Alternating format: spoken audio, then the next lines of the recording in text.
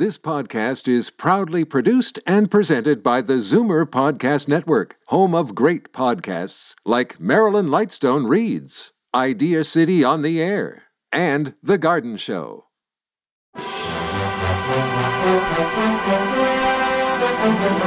It's Zoomer Radio's Theater of the Mind with Frank Proctor.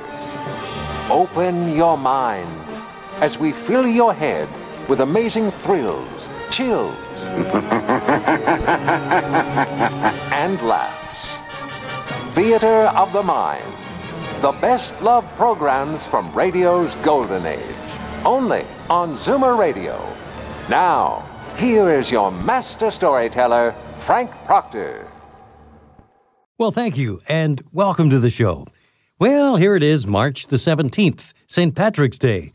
The time to wish you top of the morning has long since passed, so instead, let me entertain you with a program that featured the lead character who had the most gorgeous Irish tenor voice. Yes, I'm referring to that perpetual teenager, Dennis Day.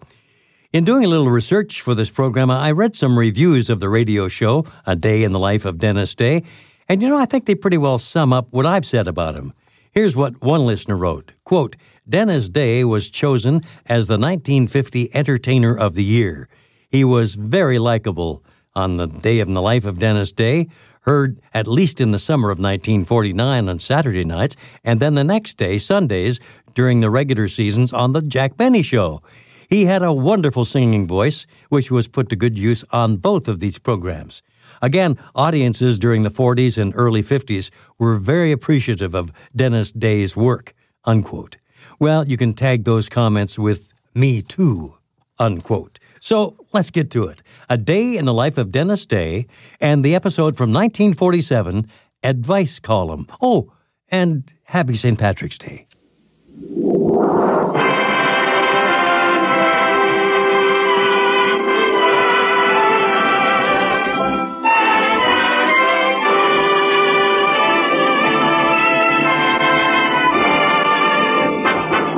Ladies and gentlemen, Dennis Day. Oh, that makes life seem worthwhile, dwells in your eyes, and the spell of your smile. Dennis Day is brought to you by Palmolive Soap and Colgate Dental Cream. Palmolive Soap, your beauty hope, and Colgate Dental Cream to clean your breath while you clean your teeth.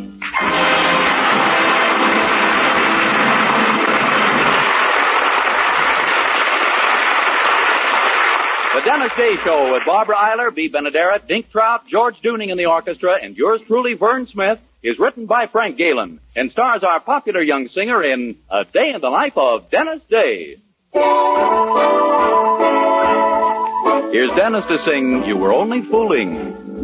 You were only fooling, but I was falling in love. It's a story as old as Adam and Eve. I was making love, but you were making believe. You lied to me with kisses. I tried to stop dreaming on, but you were only fooling me while I was falling in love. You lied to me with kisses. I tried to stop dreaming on,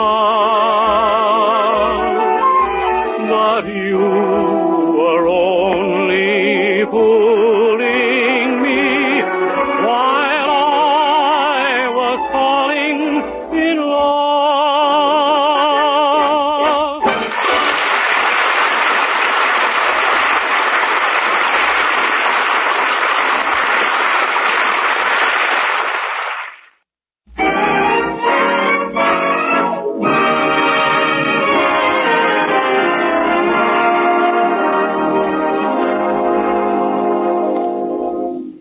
this great land of ours, there are three glorious American traditions shared by nearly every family, which have truly transformed America into the land of hope.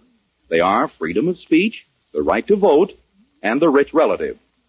Now, to our friend Mrs. Anderson, the last of these has always seemed the most important, since in the Anderson household, the right to vote is exercised but once a year, and freedom of speech is limited strictly to Mrs. Anderson. So we can understand her excitement this morning as she bursts in on her spouse, clutching a letter in her hand. Herbert! Herbert! What's up, passion flower? Look, this letter. Remember my dear, rich, sweet, darling, loaded Aunt Prunella with the $2 million? Guess what? She passed away? No, she's feeling fine. Oh, my deepest sympathies. Herbert, is that anything to say? You know I'm glad Aunt Prunella's well. I hope she lives to be 90. How old is she now? 89? No. Now listen. She writes she's going to be out this way. I haven't seen her in 25 years, and she's never met you. You're going to wire her to come and live with us for as long as she likes. Live with us? But, Poopsie, you don't even like the woman. I've heard you say yourself that she's an old drip. Yes, but let's not forget what she's dripping with.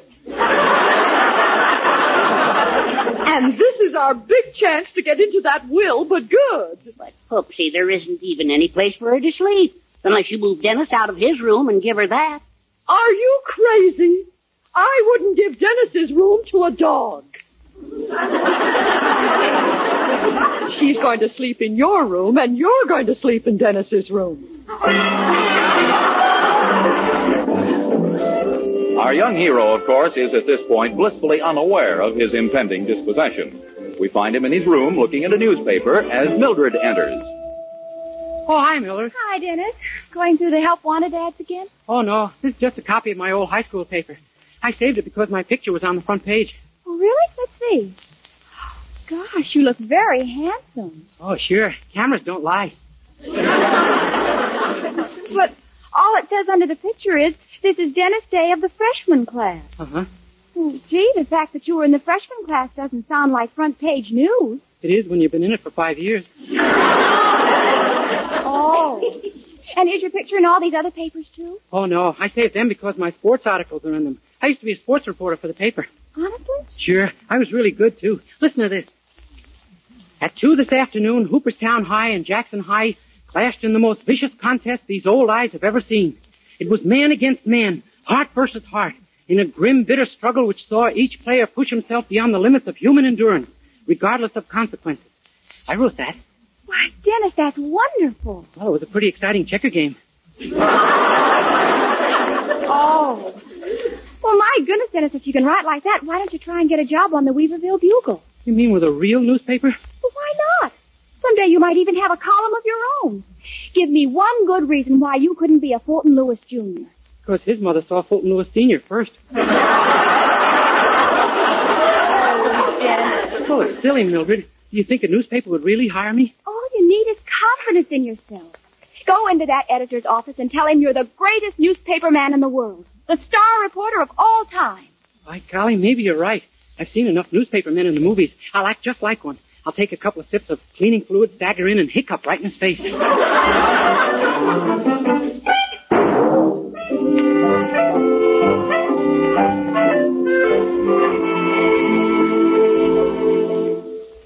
And you say you'd like a job with my paper, young man? That's right, pal. Scoop Day is the name. Greatest reporter who ever lived. If it's stories you want, I'll dig 'em up for you. I see. So you're a leg man, eh? Pardon? I said, so you're a leg man. Oh, no, sir. Even if I was, it wouldn't do me much good with the new look.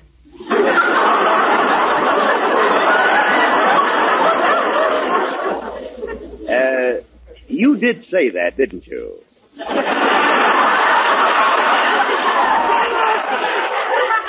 Say what? Let it go. I couldn't possibly have heard right. Well, tell me about your experience, Mr. Day. Have you ever been on a daily sheet? Oh, no. We change ours only once a week.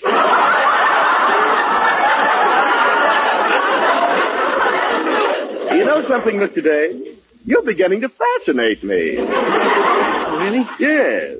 Now, a good reporter should be well up on the world situation today.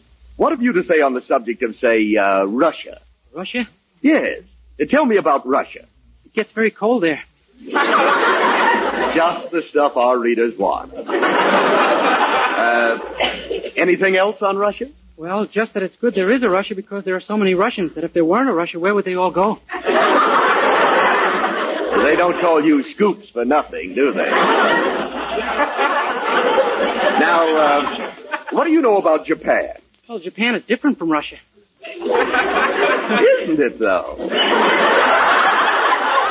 Yeah, it's much warmer and has fewer Russians.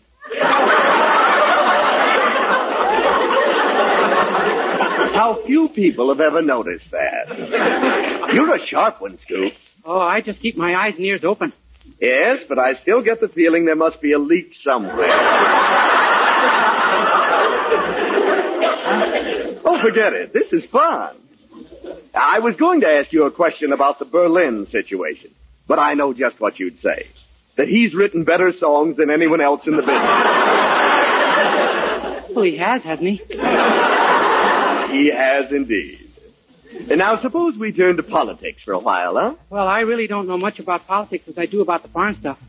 Oh, come now. No modesty, Scoop. No, really. Why don't you try me on sports? Oh, please, Mr. Day. I'm conducting this interview, and I feel you'd be much funnier on politics. Now, tell me, what do you think President Truman's chances are of being reelected this November? Oh, go on. You know very well he's been reelected already.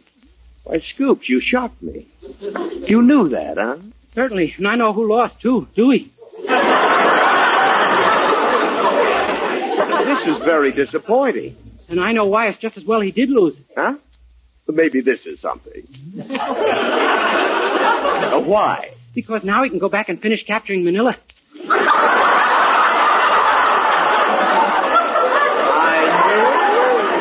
I knew it. You've rallied. When do I start work, huh? When? Mr. Day, I'm afraid I have a shock for you. You've given me the most enjoyable afternoon of my life, but I just can't see my way clear to putting you on the staff. Oh, my gosh. I'm sorry. Goodbye, Mr. Day. It's been awfully frightening to have met you. Wait, please. There must be something I can do on the paper, some assignment I can... Oh, excuse me just a second. I'll be right back. Yes, sir? You the editor here? I got a complaint. My name is Homer Applegate, and I sent in a letter to the Lovelorn column 2 weeks ago, and I ain't had no answer. Oh, yes. Well, you see, our advice to the Lovelorn editor left us a few weeks ago to go to Reno for a divorce. And, we haven't been able to replace her yet. But I got a problem. I wrote in saying my initials are H.A., and I want to know what to do about my wife. How much longer do I have to go on living like a dog? Oh, now, I'm sure you're exaggerating, Mr. Applegate. Oh, I am, huh? Well, take a look at this sandwich she made for my lunch.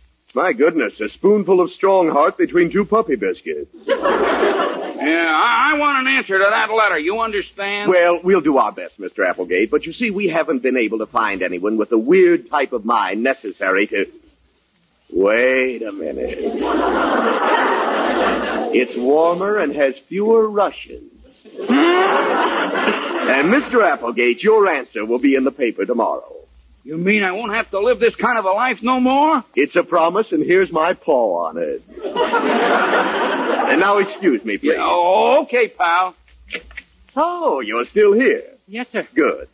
And my boy, I've interviewed you on foreign affairs and politics. Now I want to speak to you of love. Oh, I'm sorry. I'm already engaged.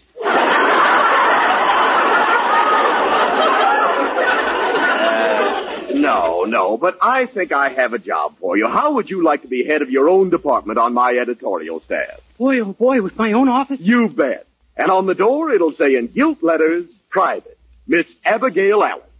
Do you think I'm built right for a sign like that? Of course. You're going to be our advice to the Lovelorn editor. Oh, my gosh. Stay right here. I'll be back in a minute with a copy of what every young boy should know.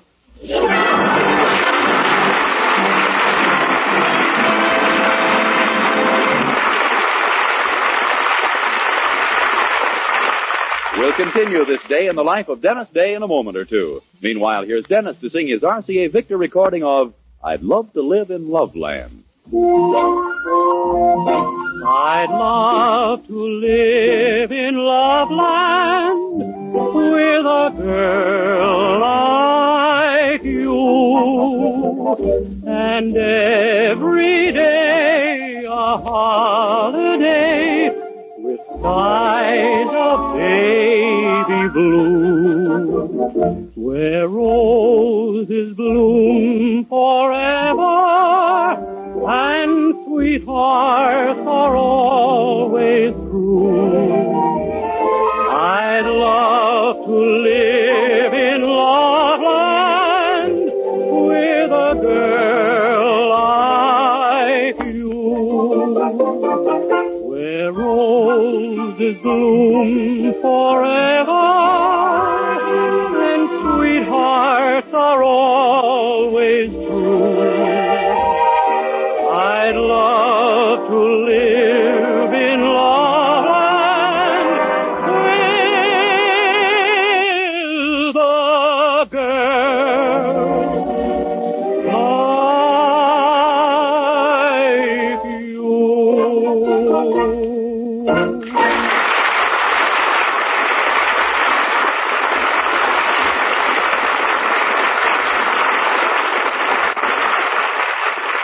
Well, our young hero is now Miss Abigail Allen, in charge of the Lovelorn column on Weaverville's leading daily. But let's leave him for a moment and return to the Anderson house, from which a Western Union boy is now running madly away after delivering a telegram to Mrs. Anderson. You hear, Herbert? Aunt Prunella coming to see us. You hear, Herbert? Yippee! Woohoo! Poopsie, please calm yourself. Don't get so head up. Who's head up? After all, kissing the Western Union boy that way. I can't help it. She's my favorite aunt and just loaded with my favorite stuff. The wire didn't say when she'd arrive, though, did it? No, just soon. That could... Well, come on. We've got to get busy moving you into Dennis's room and Dennis into the cellar. All right, Cockleshell. Incidentally, where's he been keeping himself? I've seen very little of him lately. Oh, I don't know. He has some mysterious job he won't tell anyone about. Just hints that he's making money by using his head. Really? Wonder if he made a deal for it with some medical school.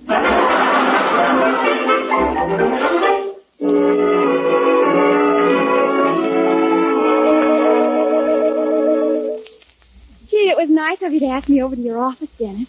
I think it's just beautiful. Oh, thanks, Mildred. Oh, I'm so proud of you. How do you like being Abigail Allen? Well, it's kind of confusing sometimes. I never know which room to use when I want to wash my hands. Oh, silly. But I may not have that problem much longer. The boss said he didn't like my first column yesterday and it would have to improve. That's really why I asked you to come over here. Oh? Well, maybe I can help. Read me what you wrote yesterday that the boss didn't like. Okay, here's the first letter I got. Dear Miss Abigail, a few years ago I met a man who told me he was all alone in the world, and I said so was I, so we got married. Then when he moved in, he presented me with 7 kids by a previous marriage.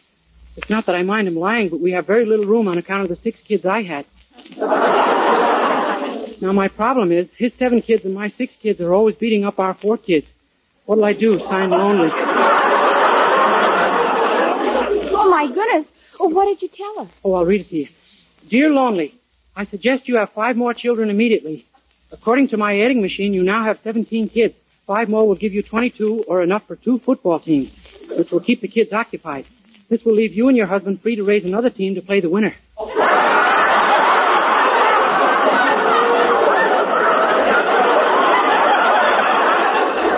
what you wrote? Seems like pretty solid advice, doesn't it? Read another one. Okay, listen.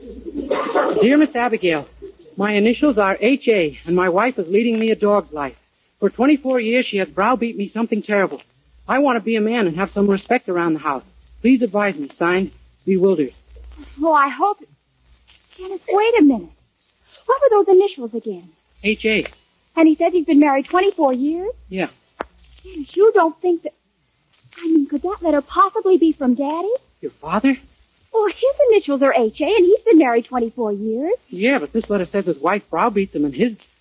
Well, he says he wants to be a man, and your father's a... Gee, now I know how they can hang a man on circumstantial evidence. Dennis, it's got to be Daddy. How did you answer it? Oh, I'll read it. Dear Bewildered, Your wife's love has obviously cooled, and you must rekindle the flame by making her jealous. Hire some other woman to come into your home, on a strictly business basis, of course. And when your wife sees a strange woman sitting across the breakfast table from her every morning, she might get the idea that you have an outside interest. Well, thank heavens you advised something so ridiculous. He'll never do anything like that. You don't think so? I'm worried. Well, don't be. He knows if he ever did such a thing, it wouldn't only make Mother jealous, she'd break up their home. Yeah, all over him.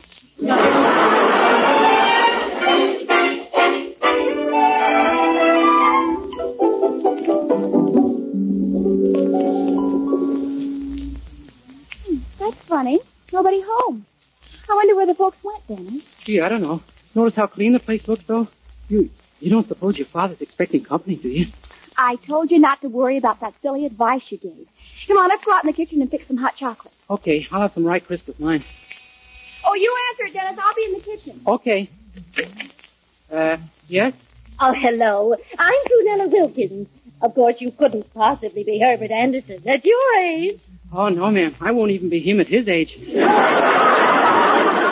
I'm Dennis Day. I live here. Oh, well, I'm sure we'll get along fine when I move in. When you're moving in? Why, certainly. Herbert Anderson wired and asked me to live here. Holy smoke, so he is a dope. I beg your pardon? Excuse me a minute. I'll be right back. Have a seat. Mildred, my advice. She's out there, the woman. Your father sent for her.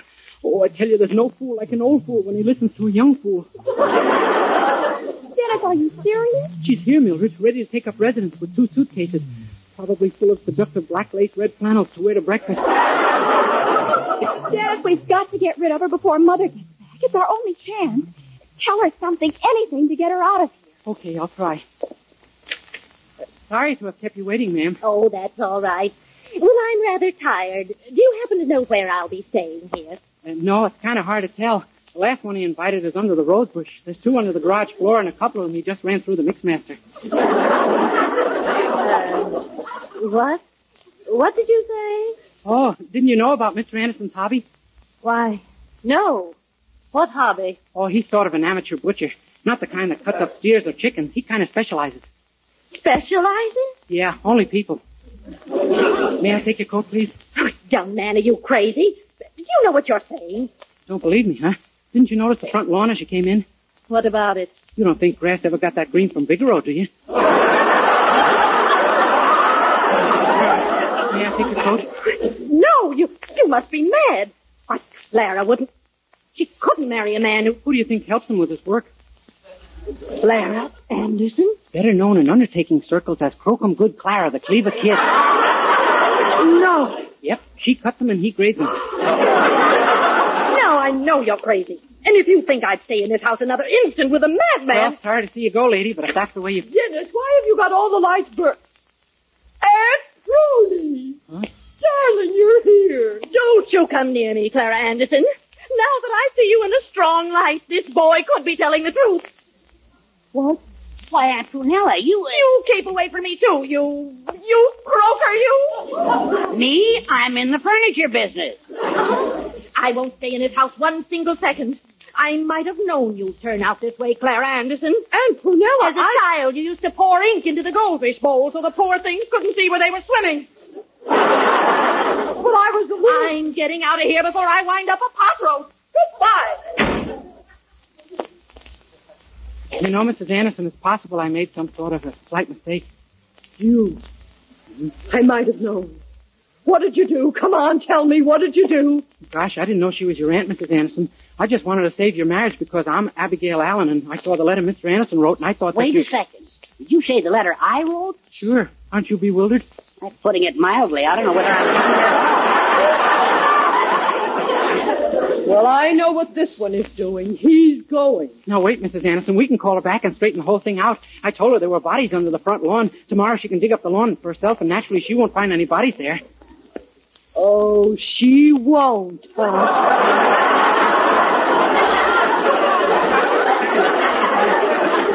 All right, so one puny little body.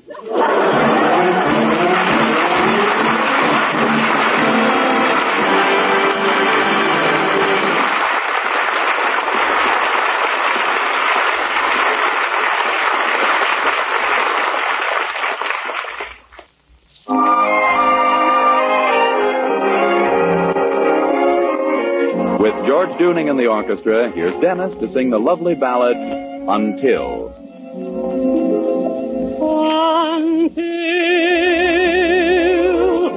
there are no stars to shine, there's no such thing as time.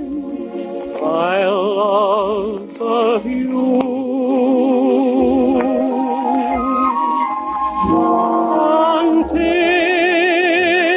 Until there are no songs to sing, there's no such thing as spring.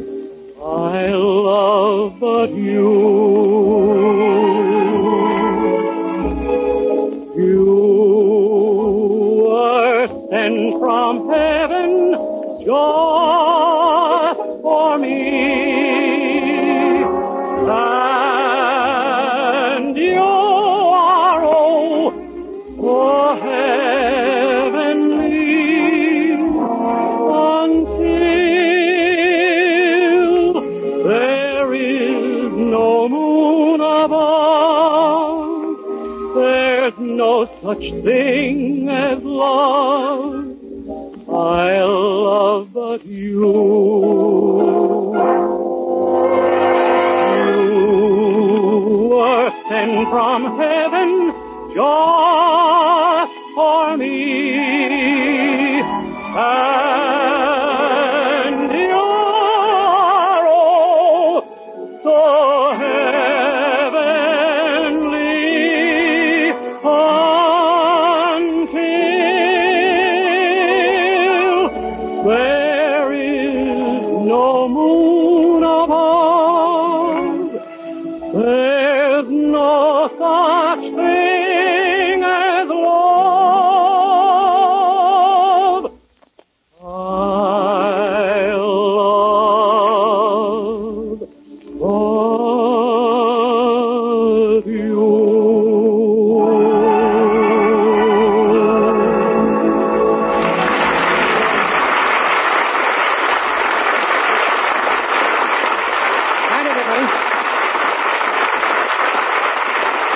Next week, tune in to another Dennis Day Show brought to you by Palmolive Soap, your beauty hope, and Colgate Dental Cream to clean your breath while you clean your teeth.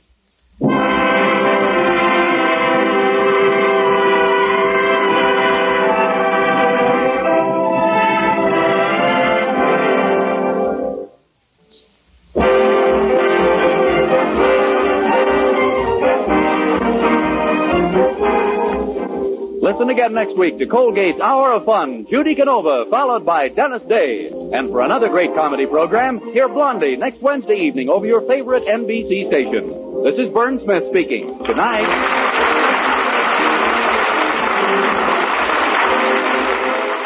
This is NBC, the National Broadcasting Company.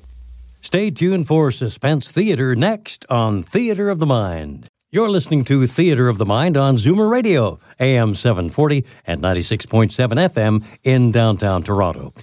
One of the premier drama programs of the golden age of radio was subtitled Radio's Outstanding Theater of Thrills and focused on suspense thriller-type scripts, usually featuring leading Hollywood actors of the era. The suspense episode, The Hitchhiker, is well known because the radio play was transformed into a television episode, and it's since lived on in its reruns. In this story, a supernatural hitchhiker follows the main character on a trip across the country. Orson Welles, for whom the role was written, first performed The Hitchhiker on the CBS network's Mercury Theater of the Air in 1941, and then again on Suspense in 1942. In fact, you will shortly hear him introduce the play. The radio play was written by Lucille Fletcher, who also wrote Suspense's most famous episode, Sorry, Wrong Number. Now we proudly present on Theater of the Mind, Suspense and The Hitchhiker.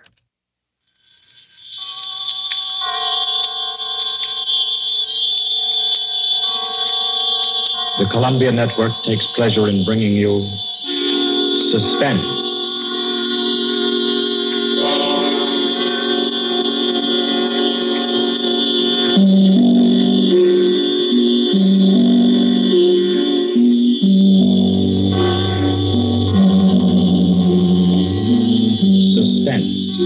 Columbia's parade of outstanding thrillers, produced and directed by William Spear and scored by Bernard Herrmann. The notable melodramas from stage and screen, fiction and radio, presented each week to bring you to the edge of your chair, to keep you in suspense.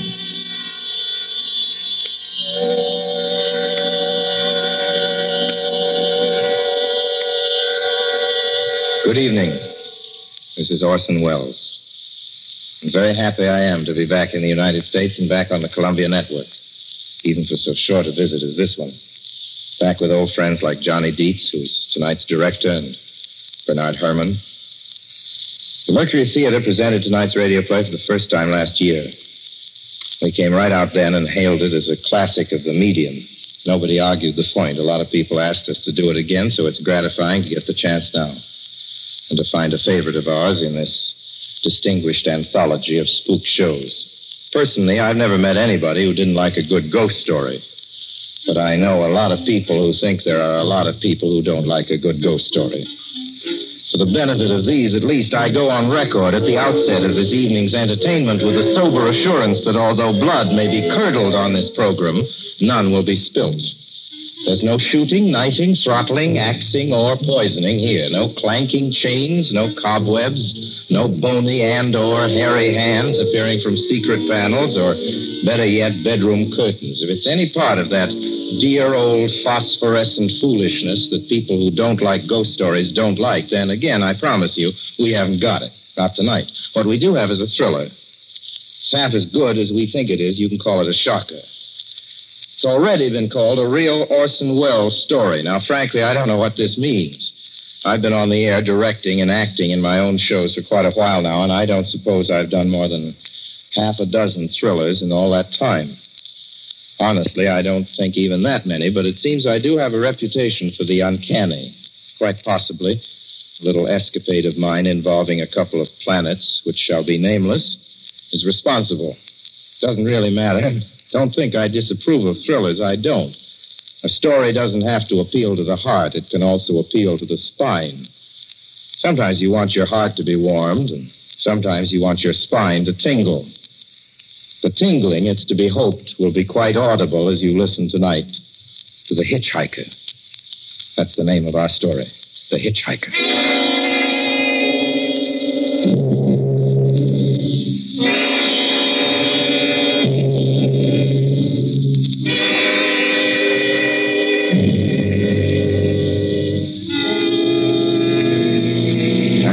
Camp on Route 66, just west of Gallup, New Mexico. If I tell it, perhaps it'll help me.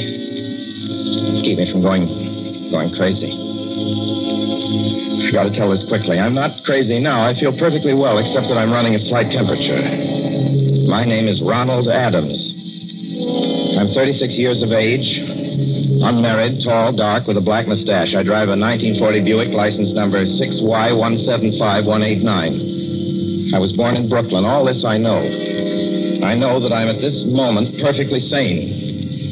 That it's not me who's gone mad. It's something else. Something utterly beyond my control. I've got to speak quickly. At any minute, the link may break. This may be the last thing I ever tell on Earth.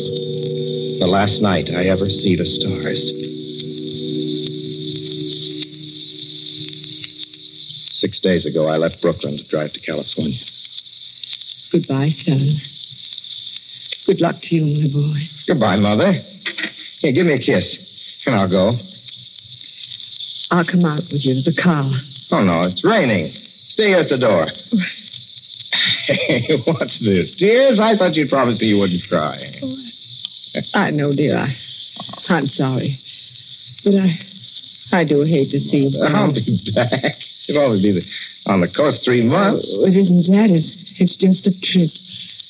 Ronald, I wish you weren't driving. Oh, Mother, there you go again. People do it every day. I know, but you'll be careful, won't you? Promise me you'll be extra careful.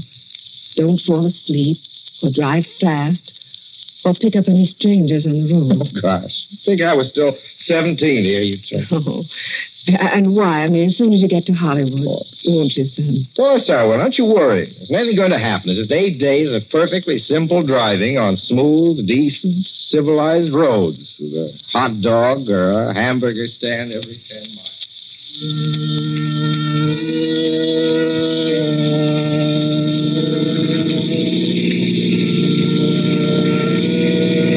I was in fine spirits. The drive ahead of me, even in the loneliness, seemed like a lark.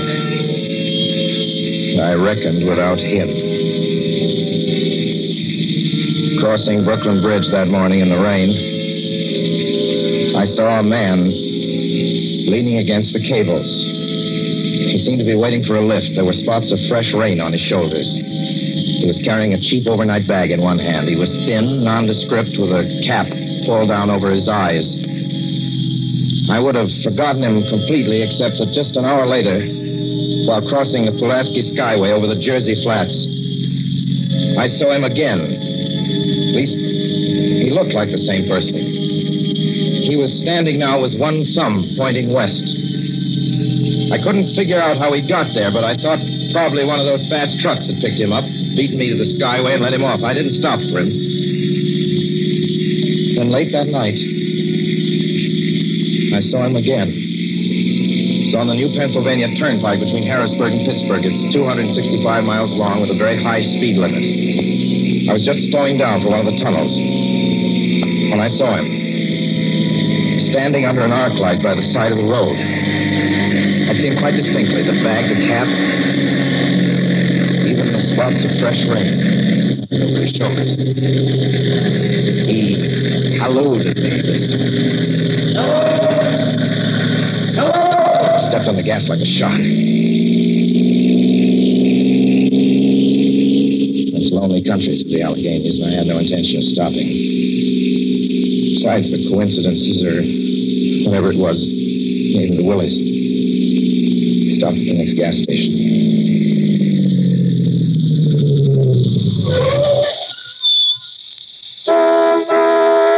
Yes, sir. Fill her up. Certainly, sir. Check your oil, sir? No, thanks.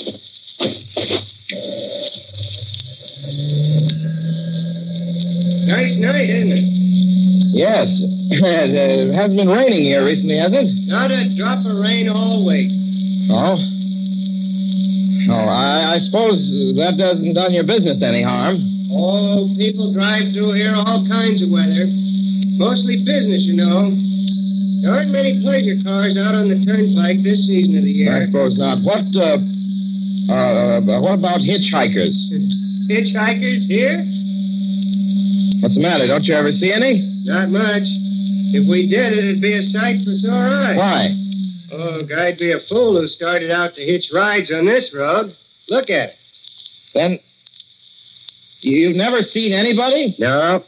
Maybe they get the lift before the turnpike starts. I mean, you know, just before the toll house. But then it'd be a mighty long ride. Most cars wouldn't want to pick up a guy for that long a ride. And you know, this is pretty lonesome country here. Mountains and woods. You ain't seen anybody like that, have you? No. Oh, no, not at all. It's just a technical question. I see. Well, that'll be just $1.49 with the tax.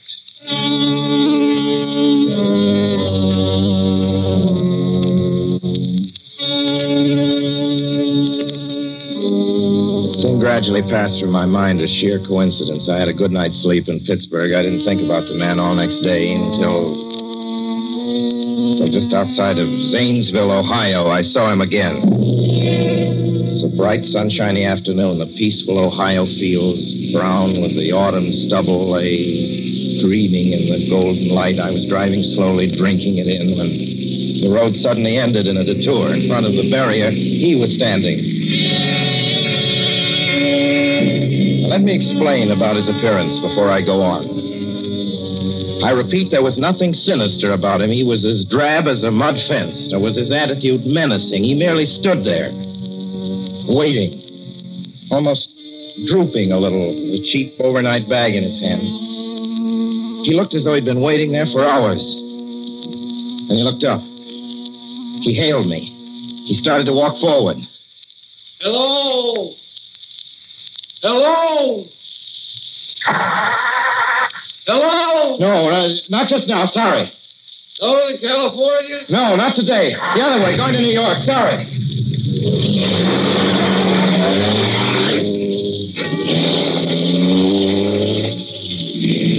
After I got the car back on the road again, I felt like a fool. Yet the thought of picking him up, of having him sit beside me, was somehow unbearable. At the same time, I felt, more than ever, unspeakably alone.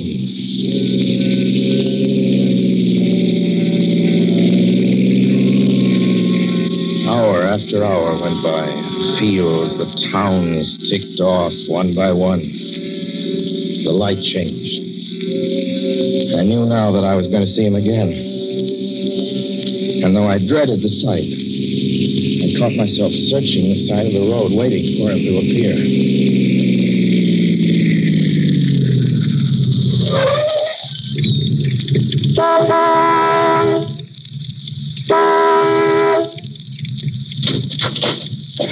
Yeah, what is it? What do you want? Sell sandwiches and pop here, don't you? Yeah, we do in the daytime. We're closed up now for the I night. know, but I was wondering if you could possibly have a cup of coffee, black coffee, just... No, not this time of night, mister. My wife's a cook. She's in bed. Don't shut the door, please. Listen, just a minute ago... just a minute ago, there was a man standing here right beside the stand, a suspicious-looking man. I don't mean to disturb it. And you see, I was driving along when I just happened to look, and there he was. How's he doing? Well, nothing. You've been taking a nip. That's what you've been doing. Now, on your way before I call out Sheriff Oates.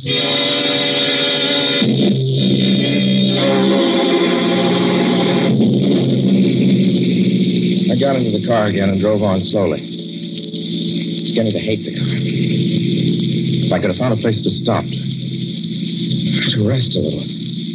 I was in the Ozark Mountains of Missouri now. Few resort places there were closed, only an occasional log cabin, seemingly deserted. That's all that broke the monotony of the wild, wooded landscape. And I had seen him at that roadside stand. I knew I'd see him again. Maybe at the next turn of the road. I knew that when I saw him next, I would run him down.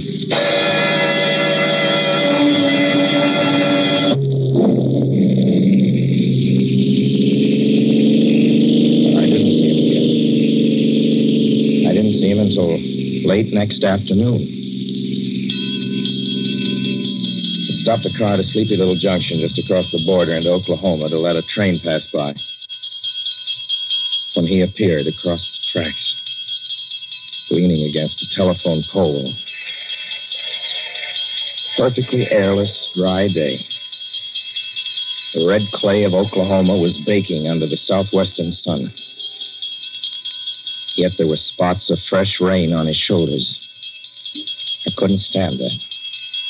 Without thinking, blindly, I started the car across the tracks. He didn't look up at me. He was staring at the ground. I stepped on the gas hard, veering the wheel sharply toward him. I could hear the train in the distance now, but I didn't care. And something went wrong with the car. The train was coming closer. I could hear its bell ringing and the cry of its whistle. Still, he stood there. And now I knew that he was beckoning me to my death.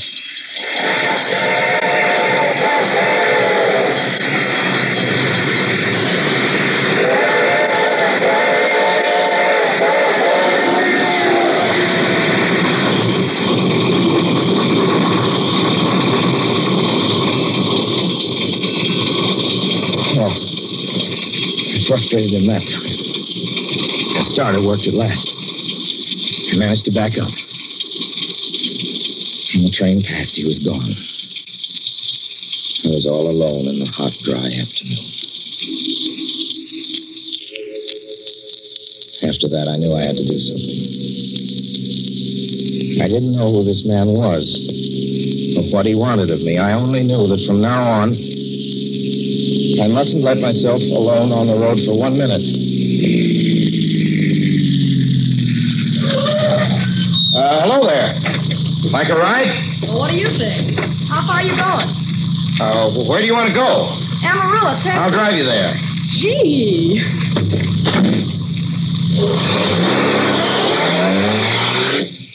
You mind if I take off my shoes? My dogs are killing me. Go right ahead.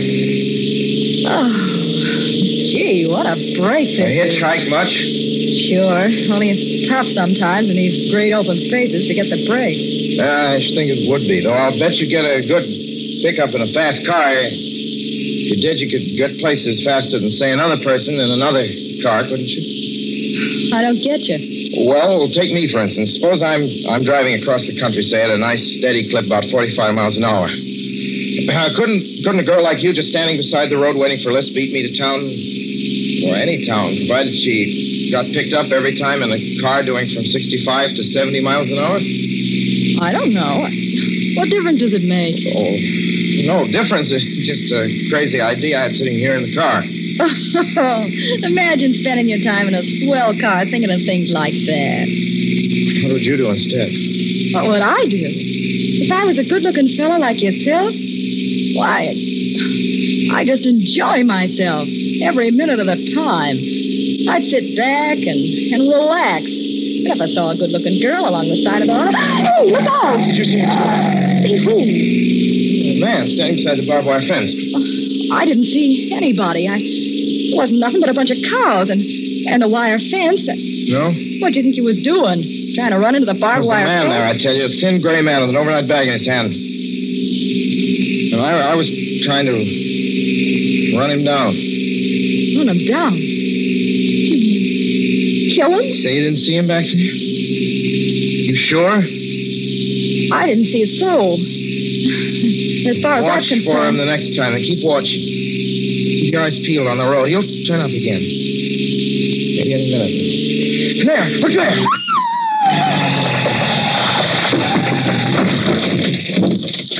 How does this door work? I'm getting out of here. Did you see him that time? No, I didn't see him that time. And personally, mister, I don't expect never to see him. All I want to do is go on living. I don't see how I will very long, driving with you. Oh, I'm sorry. I don't know what came over me, but please don't go. So if you'll excuse me... You can't go. Listen, how would you like to go to California? I'll drive you to California. Seeing pink elephants all the way? No, thanks.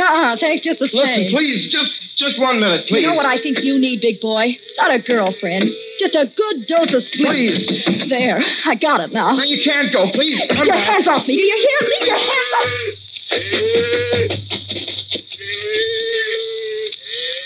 She ran from me. As though I were a monster. A few minutes later, I saw a passing truck pick her up. I knew then that I was utterly alone. It was in the heart of the great Texas prairies. There wasn't a car on the road after the truck went by. I tried to figure out what to do, how to get hold of myself. If I could find a place to rest, or even if I could sleep right here in the car for a few hours along the side of the road. I was getting my winter overcoat out of the back seat to use as a blanket when I saw him coming toward me, emerging from the herd of moving steer. Hello?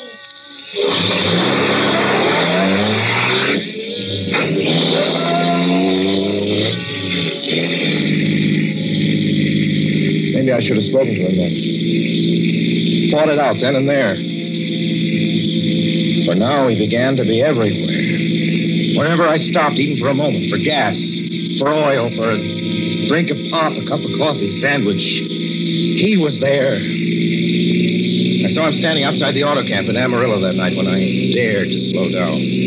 Just sitting near the drinking fountain of a little camping spot just inside the border of New Mexico.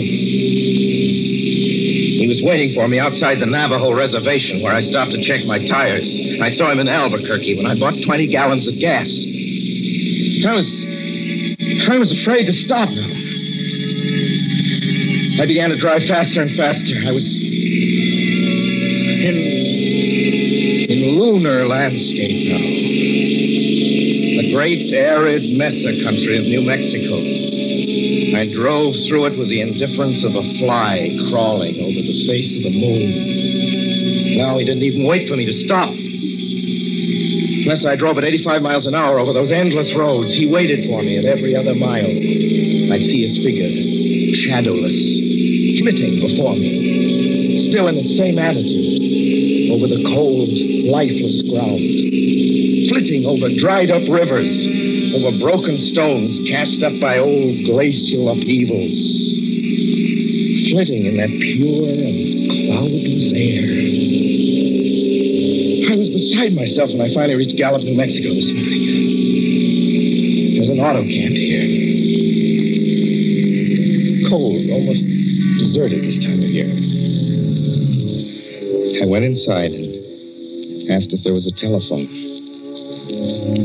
I had the feeling that if only I could speak to someone familiar, someone I loved, I could pull myself together.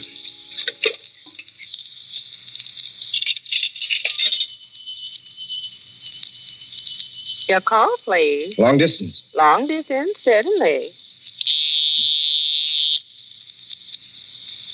This is long distance. I'd like to put in a call to my home in Brooklyn, New York. I'm Ronald Adams. The number is Beechwood 200828. Certainly, I will try to get it for you.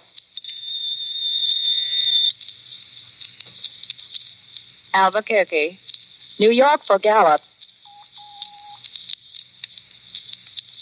New York. Gallup, New Mexico, calling Beechwood 20828. I'd read somewhere that love could banish demons. It was the middle of the morning. I knew Mother'd be home. I pictured her tall and white-haired in her crisp house dress, going about her tasks. It'd be enough, I thought, just to hear the even calmness of her voice. Will you please deposit $3.85 for the first 3 minutes? When you have deposited $1.50, will you wait until I have collected the money?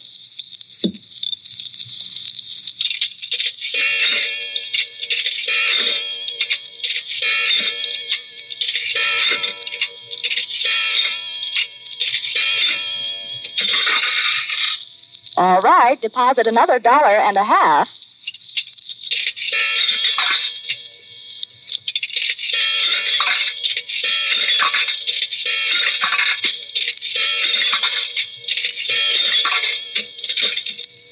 Will you please deposit the remaining 85 cents?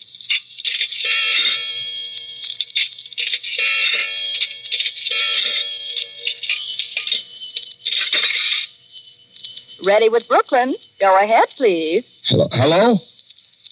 Mrs. Adams' residence. Hello, Mother? This is Mrs. Adams' residence. Who is it you wish to speak to, please? What?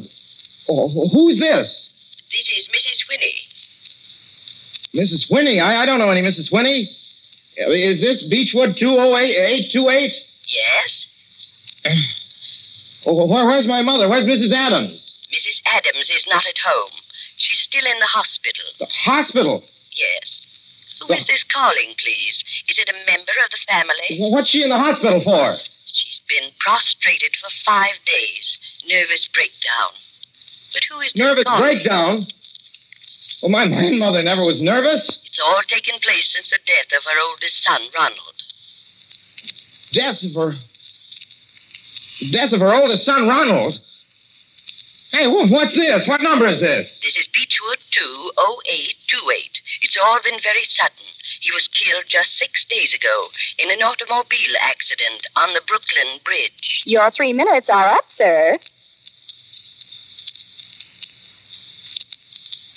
Your 3 minutes are up, sir. Your 3 minutes are up, sir.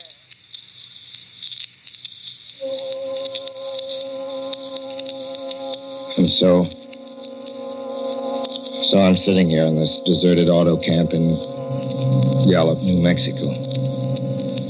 I'm trying to think. I'm trying to get hold of myself. Otherwise, I'm going to go crazy. Outside, it's night. The vast, soulless night of New Mexico. 1,000,000 stars are in the sky. Ahead of me stretch 1,000 miles of empty mesa. Mountains, prairies, desert. Somewhere among them, he's waiting for me. Somewhere I shall know who he is and who I am.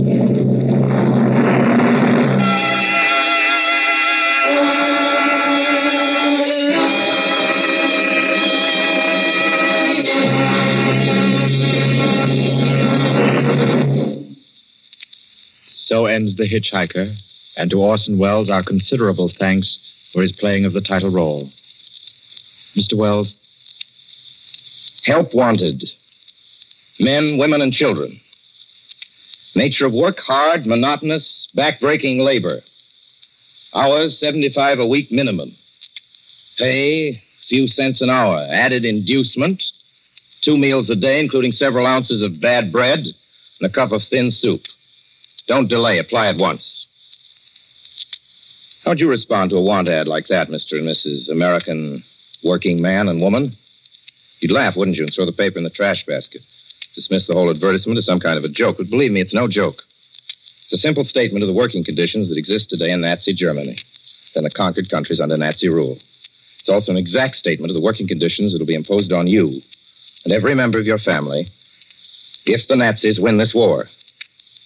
You yourself personally can stop them from winning, as you know.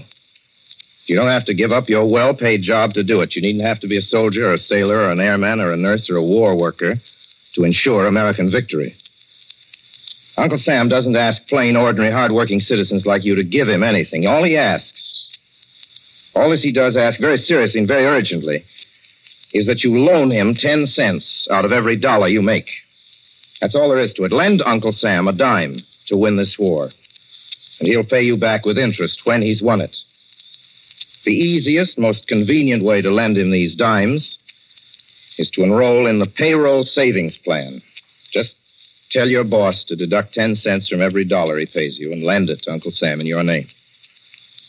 Sign up for this simple savings plan today, and when victory comes, you will have war bonds in your pockets instead of Axis bonds on your wrists. Suspense will be heard again 2 weeks from tonight. Next Wednesday night, September 9th, the Columbia Broadcasting System will present over many of these stations at 9:30 p.m. Eastern Wartime an address by W. Averell Harriman, the United States Lend-Lease Administrator in London. Mr. Harriman, as the personal representative of the President of the United States, attended the Moscow conferences between Winston Churchill and Joseph Stalin.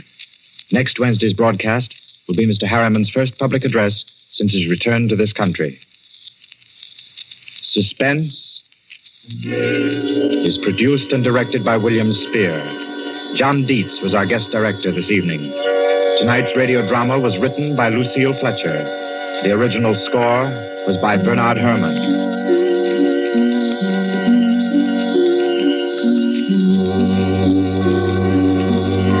This is the Columbia Broadcasting System.